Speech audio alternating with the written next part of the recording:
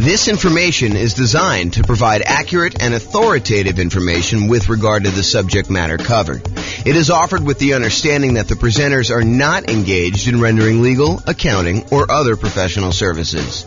If legal advice or other expert advice is required, the services of a competent professional should be sought.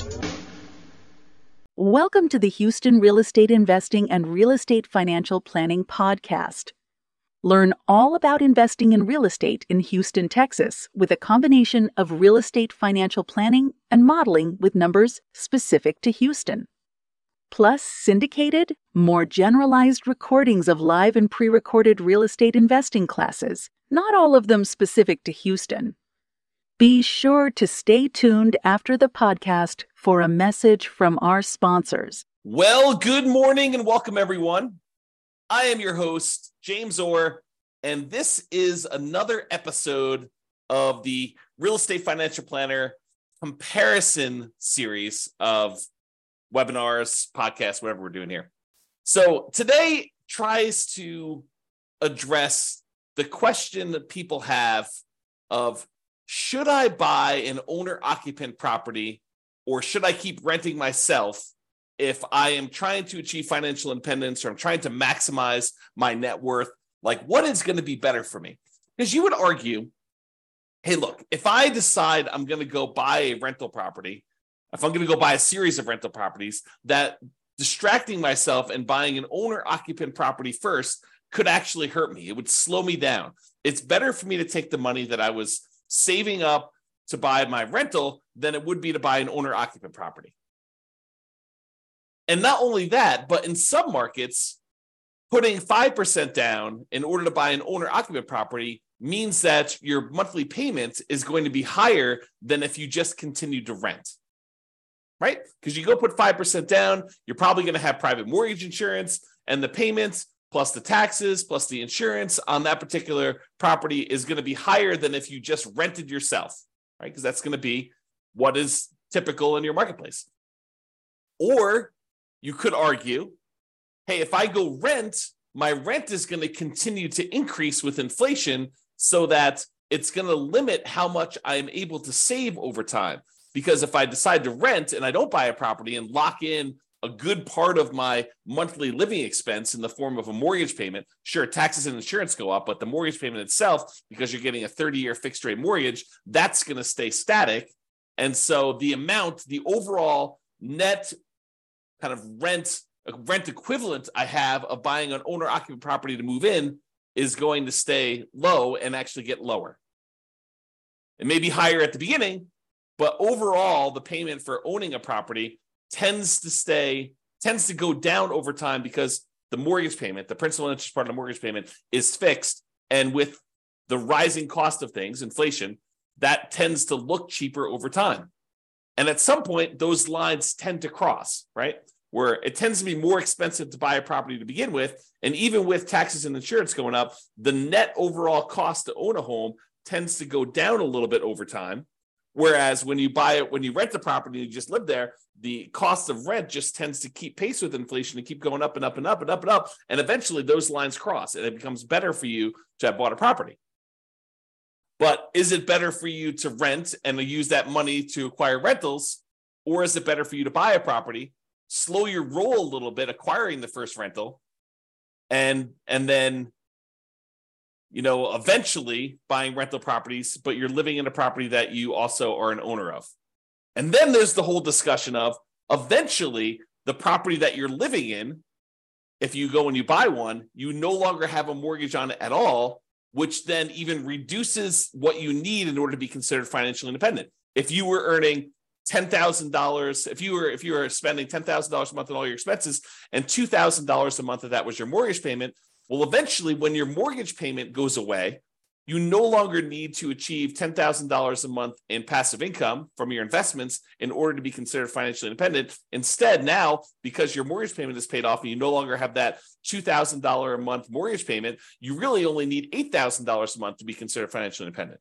Sure, you still need taxes and insurance and maintenance and all that other stuff on your property that you live in, but you don't have that mortgage payment anymore. So your overall cost in order to be financially independent, the bar has been lowered. So all of these things come into play when we'd ask ourselves today, is it better to rent or buy an owner-occupant property for 5% down when we're otherwise buying 25% down rentals? That is what we will plan on discussing today and what we'll go into detail on. So what I did is I modeled this for over 300 US cities. And so each city's got its own home price, rent, taxes, insurance. The amount of money that people earn in each city is a little bit different. It's basically enough for them to go buy a property in that city, so that we don't have somebody, I don't standardize the income so that somebody who would otherwise be able to buy a property in like Mobile, Alabama would not be able to buy a property in LA. So we do adjust for income. But when we adjust for income, we also adjust what they need in order to be considered financially independent. So if we give someone a higher income, it means that their threshold for being financially independent also has gone up. It's commensurate with the income that they were earning. They have to replace their job income in order to be considered financially independent. It's another way of saying that. Okay, so we modeled this for 300 cities, and you will see which one is better. Because I think there's a debate, right? Which one of those factors is going to be the most powerful? What's going to be the biggest impact, and what is going to be the biggest limitation for someone wanting to achieve financial independence? And then not only financial independence, but which one leaves you with the highest net worth and which one's riskiest? Because I think all of those things are factors in which one we do. Okay, so in both scenarios, kind of like we're comparing A to B, they're going to be buying 25% down payment rentals. The idea is that the strategy is you're going to save up 25% down plus some reserves and all that other stuff, and you're going to go buy rental properties with that. The difference is going to be one person's going to rent, the other person is going to buy an owner-occupant property with 5% down first. Okay, so that's going to be the comparison. So the 5% down owner-occupant first, then 25% down rentals, they're going to save up until they can buy a 5% down owner-occupant property to live in. Then they're going to live in that property forever. Then they save up until they could buy a rental property with 25% down, plus closing costs, plus reserves on every property that they own, okay, including their personal expenses. And they will repeat that until they have up to a maximum of 9 rental properties, each that they bought with 25% down. With the other strategy, remain a renter yourself, then 25% down rentals, which I'm calling 25% down, no owner-occupant, no OO. Then you remain a renter for the entire time, and your rent goes up with inflation, just like the rent on the properties you're buying. You buy 25% down rentals when you've saved enough for a down payment, plus closing costs, plus 6 months of reserves for both your personal expenses and reserves on all properties you own. And you also still need to be able to qualify for that loan for 45% debt to income ratio. So all the qualifications for buying the 25% down are the same regardless of which strategy. Just in one case, we're buying a 5% down owner-occupant property first, which could impact their ability to be qualified to buy the rental property. Because if you're buying a property with 5% down, then you need to be able to cover that payment. And if it's higher, that could limit when you can buy your rental. You may have enough for down payment, but your DTI may not be in line. And that actually is calculated in our modeling. So realize that that could be a factor for some cities. Okay, I put the URL on the screen if you want to go, dive deeper into the charts and see the results for your specific city, because I'm going to do the aggregate. But if you want to drill down and see it, I'll put the link in the show notes, but it's also on the video right here. So if you want to go look at that. All right. So in order to be considered financially independent, what they need to have is the income from their rental properties, net of all expenses, and the income they have from investing money in the stock market, which any extra money they have, we assume that it's invested in the stock market. But any income they have coming from the stock market needs to exceed their personal expenses. And so we calculate the money from the stock market as the amount that they have invested times the safe withdrawal rate, and then we convert that to monthly. So if they have $1 million and you're using the 4% safe withdrawal rate, which is what we use, they're generating about $40,000 a year from any money that they have invested in the stock market. You divide that by 12, and that's about what we credit them to see if they are financially independent when we're doing that calculation. For the rental property income, we basically take all the income from rent and any other income they get, and we subtract out all the expenses, including vacancy, principal payment, interest part of the payment, taxes, PMI, any property owner's insurance, maintenance, and management. So we subtract out all those expenses on the property, and whatever they're left over is a net positive cash flow. So those two things combined, for the sake of this modeling, is what counts. If you're doing other modeling, we also would count normally Social Security, any annuities that they have, and any pensions that they have. But in this case, that doesn't apply. There's none of those that get applied in this particular set of modeling that we did. Okay. All right. So assumptions. So each city's modeling uses their own median home prices and the estimated rents on those properties. I'm not an expert on all 304 cities that we basically did this modeling for. So if you happen to go drill down into your city and you're like, James, your numbers are off a little bit, the rents are a little bit higher, or the property values are a little higher, or taxes are a little bit lower, or whatever it is that you think is off, reach out to me and we can make those corrections, rerun all the numbers, and it'll update everything for us. Okay. So go ahead and reach out if you have that there. Also, we did not apply any of the 88 strategies that we have to improve cash flow. Kind of known for these 88 strategies that we have for massively improving cash flow on rental properties. And we did not apply any of those strategies at all. So this is sort of just like out of the box, not optimized strategies. Okay. Now, the job income, as I mentioned, does vary based on the city so that they can afford a property in that market. But we do consider that to determine whether they are financially independent, because they have to replace that job income. So for those who much is given, the amount that they're earning from income, much is also expected. So if you're living in a city that the properties are cheaper, you don't have to make as much money and you don't have to replace as much money in order to be financially independent. When you live in these more expensive cities, you do have to earn more money. Okay. We start with just enough down payment to buy that 5% down owner-occupant property. Even if they're not buying the owner-occupant property, everybody starts with the same amount to try to make this even. Okay, so that's sort of like a head start to get them to that first 25% down payment if they're not buying the owner-occupant. Otherwise, they have enough to buy that owner-occupant property pretty much upfront, because we give them 5% down plus 2% in closing costs to help them acquire the property. So basically, that would be what they need. So they still need reserves. So it may not be that they're buying it in the initial month. When they're doing the nomad model, which they're not, they would be moving out of their properties, but they're not doing that in this case. So I'm going to make a change here.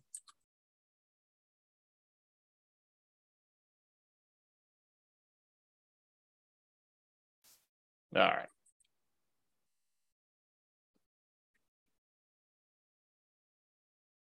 There we go.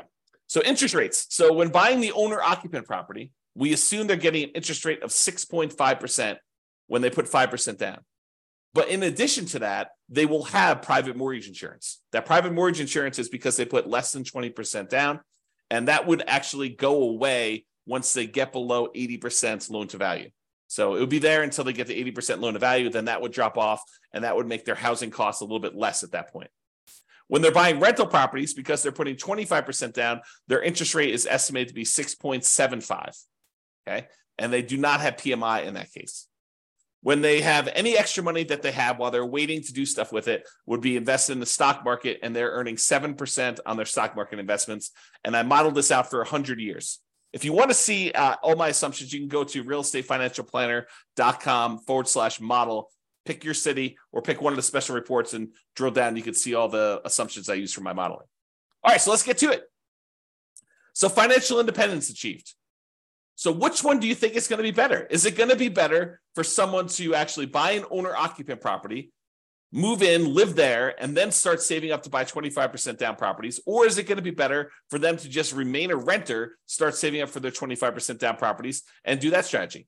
Well, I will tell you that after modeling this for 304 cities, it is way better, way better for them to buy the owner-occupant property. In fact, in 292 of the 304 cities, it is better for them to have actually bought the owner-occupant property, moved in, and then started saving for their 25% down properties and acquiring that way. Buying that owner-occupant property made a huge difference. Okay, 292 cities out of 304, like 96% of the time, it was better for you to buy the owner-occupant property. In only one city was it better for you to be a renter. In 11 cities, it was the same. It didn't matter. But in one city, it was better for you to be a renter. So go figure. Okay. So this shows you like when the people achieve financial independence. And one of the things I want to point out is there's a lot of them that the reason it's better is because they paid off that owner-occupant property, and that's what moved them over the edge to being financially independent. This one big peak right here is when people had an owner-occupant property, and because they bought that very early on, and about 30 years later is when they paid that thing off, that means that because they paid off their owner-occupant property, they no longer have a mortgage payment, and so the amount that they need in order to be financially independent drops by whatever that amount of their mortgage payment was. So if they needed $8,000 to be financially independent and the mortgage payment was $1,500, now they only need $6,500 in order to be considered financially independent. And sometimes as soon as they just pay off that property, then it moves them over the edge because they were already at $6,500. They weren't at the $8,000 they needed. Maybe they're at $6,700, but as soon as that property gets paid off, then they actually trigger being financially independent. And so you have a bunch of them happen right then, as soon as they pay off that owner-occupant property. You don't get that effect when you are a renter. When you are renting yourself, you never have your property get paid off. You are always paying rent on that property. I've been watching a new documentary series about finances on Netflix. I won't say which one, but one of the things they discuss on there is this idea of it's okay to rent. It's okay to not buy property. And while I totally agree it is okay to not buy property, and that is okay to rent, you don't get this benefit if you rent.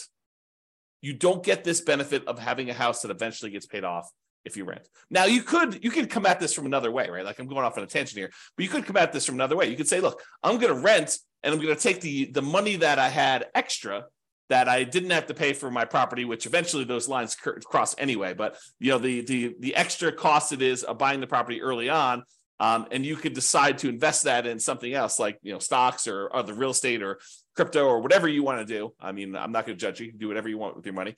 But if you decide to go do that, and then you take your money and you save up enough, and eventually you buy a free and clear property, I mean, you can get the same effect. It's not like it has to be that you bought the property and you had a mortgage on it. Or you could save up enough money so that the payment is lower than renting. You can not put 5% down. You can put 20% down, 30% down, 40% down, 50% down, and actually have your payment be less. Employ some of your capital in order to lower the payment or buy down the interest rate to achieve the same thing, right? These are all part of the strategies you could do to kind of improve your cash flow. One of the ways to improve cash flow is to reduce the expenses you have in your property, lower your monthly payment, another way, right? Okay, so I've diverged enough. So this just shows you how much different it is for things. And most of the time it's different for, I don't know, I'd say less than 10 years, right? Because that's a difference of 10 years or so. And it tends to increase the more expensive the property is. It tends to be faster, a larger amount faster, the more expensive property you have. Some of the earlier ones, it's a little bit faster, but not that much faster based on home price, okay? And here's where it was a really inexpensive property where it was better for you to have rented. So it was like a probably sub $100,000 property market where it was better for you to do that. Okay, so let's talk about net worth. We talked about how fast you can get to financial independence, but like how much net worth? Is it better for you to have been a renter? You'll get higher net worth? Well, in 291 cities out of the 304 that we did, then buying a property gave you a higher net worth at year 40. So you would be better off financially in terms of net worth if you also bought an owner-occupant property as well. You see these studies done by the U.S. Census, and I don't know if they've updated it recently, but the last one I saw, which is from several years ago, the difference in net worth between a renter and a homeowner was like $270,000 on average across the whole U.S. So the difference between somebody who is an owner-occupant, like a homeowner, versus someone who is a renter was like $270,000. So, I mean, we're seeing some of that impact, right? Because some of the money that you're paying, even though you're paying more than what it was to rent in a lot of cities, some of that money gets applied toward building up equity, which counts toward net worth, right?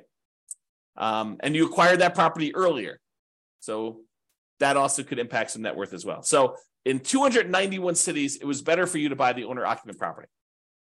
And this just shows you the difference. And in some cases, it's pretty significant, like millions of dollars difference. So it could be significantly different. Okay, so now let's kind of summarize some of these different things. So the difference in net worth. So I have both this broken out for average and for median. So for average, if you buy the owner-occupant property, your net worth at year 40, we kind of snapshot at year 40, is about $11 million. Where your net worth in year 40, if you decide to rent instead of buying an owner-occupant property, is about $8.45 million. That's a difference of $2.6 million on average, or about 23.6% better for you to go buy an owner-occupant property. And that's on average. On median, it's a little bit closer. On median, it's about 8.7 million versus 7.3 million, or about $1.3 million difference. It's still better for you to buy the owner-occupant, but the difference is between whether we look at an average or the median for all 304 cities. And so in both cases, it's better, but the average is a little bit larger. So the time it took you to be financially independent, this is where I start sounding really sleazy, like a late night infomercial sort of dealio. Ready? So what if I could save you 6 years from having to work a job that you hate? Would that be worth, 7 payments of $995? Oh my gosh, that sounds so sleazy. But that's really what we're talking about, right? Like if I showed you, look, you're considering doing this 25% down strategy. Should you buy an owner-occupant property at 5% down, or should you or should you rent to do the 25% down? Well, I'm telling you, look, if you buy an owner-occupant property, on average, you will save 74.8 months. It's 74.8 months faster for you to be financially independent if you buy the owner-occupant property. Now, sure, there are ones that are much slower than that. There are ones that are much faster than that. And so it's really going to be your city that you need to look at to determine that. But on average, it's about 6 years and 2 months, 6 years and almost 3 months faster for you to actually buy an owner-occupant property. That's on average. On median, it's even more. It's 104 months, which if my math is right, well, let me just do the math on the calculator rather than do this in my head. What's 104 months divided by 12? 8.6 years. So here's my sleazy late night infomercial type dealio. For only 7 payments of $995, I could save you, what did I say? It was 8.6 years of working at a job that you hate, just by changing one little thing about how you invest in real estate. Oh my gosh, it sounds so sleazy. But really, it's true. I mean, on median, the middlemost one, it is 8.6 years faster. Some are faster than that. Some are slower than that. But I can save you a lot of time just by changing your strategy a little bit, okay? Now, let's talk about risk. We talked about net worth. We talked about, the speeds of getting financial independence. So is it riskier to do the buy the owner-occupant property or to do the non-owner-occupant? Well, part of it depends on how we measure risk. We like to measure risk in a bunch of different ways. One way is it's like how much rent can drop before you're going to have negative cash flow, like what we call rent resiliency, or how much prices can drop before you have negative equity, before you're underwater on your property. We call that price resiliency. Or we look at debt to income, which is a calculation your lender uses to determine whether or not you qualify for the loan. What is the ratio of all of your debt payments compared to how much you make on your job? I also like debt to net worth, how much debt you have compared to what your overall net worth is. If I tell you I have $10 million in debt, that might scare you because you probably think, oh, James, earns, $50 a year. And having $10 million in debt with $50 a year in income is really, really high. But what if I told you I make $100 million a year and I have $10 million in debt? Well, or my net worth is $100 million. We're doing debt to net worth. My net worth is $100 million and my debt is only $10 million. Well, that's a much different ratio. What if I told you there's $10 million in debt, but my net worth is $10 million? Well, that's more of a equal ratio. And finding out which one has a higher debt to net worth is a way to measure risk. But the other one I like too is how much debt you have, $10 million compared to how liquid you are. What if I told you I've got $10 million in debt, but I also have $12 million in stocks where I could go liquidate all those and use it to pay off my $10 million in debt? Well, that's one level of risk. What if I told you I had $10 million in debt, but I only had $50,000 in my savings account? Well, that's a little scarier, right? And so these measures of risk, including the number of months of reserves you have, right? You like to think about, hey, look, I want to have 6 months of reserves before I go buy my rental property. Well, we can also measure it in number of months, right? You can figure out how much all the expenses are in order to maintain your rental properties and your personal expenses, stuff like that. And then we could say, okay, it cost me whatever it is, $12,000 to kind of run my household and all my rental properties if I was getting no income coming in from my rentals. Well, how many increments of $12,000 do I have? If you have $36,000, you have 3 months of reserves for your whole thing. Well, if you had, what did I say? It was $12,000. If you have $120,000, you have 12 months of reserves. Okay. So we can measure all these different measures of risk. And so when we look at it, the average and the median change a little bit depending on which one you're looking at. But overall, I would say that buying an owner-occupant property is probably a little bit less risky. In terms of rent resiliency, it's a little bit better than renting. In terms of total price resiliency, looks like the renting is a little bit better there, but it's a small amount, 2% better. When you talk about debt to income, your debt to income is a little bit better when you have the owner-occupant property. Okay, it's a little bit higher when you don't buy the owner-occupant property.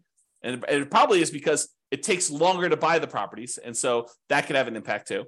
And these risks, they can change over time, right? Like we could do a snapshot of what the risk looks like, for the first 5 years. We could do a snapshot of what the risk looks like for the next 5 years or year 7 or whatever we want to do. But this is showing you the risk over the entire 100-year period, which if you have a really long period of very low risk situation, then that could be outweighed by, very risky stuff early on. So it's deceptive to look at this. I think you need to really drill down and look at this, but at least we give you a measure to look at risk, right? In terms of debt to income, a little bit better for you to buy the owner occupant in this case. And for the debt to net worth, a little bit better for you to have rented in that case. And debt to account balance, it's a little bit better for you to have bought the owner occupant. And then for months of reserves, it was way better for you to actually buy the owner occupant property because eventually that thing gets paid off and some of your expenses go down. So I think that that's a major factor in what's going on there. All right.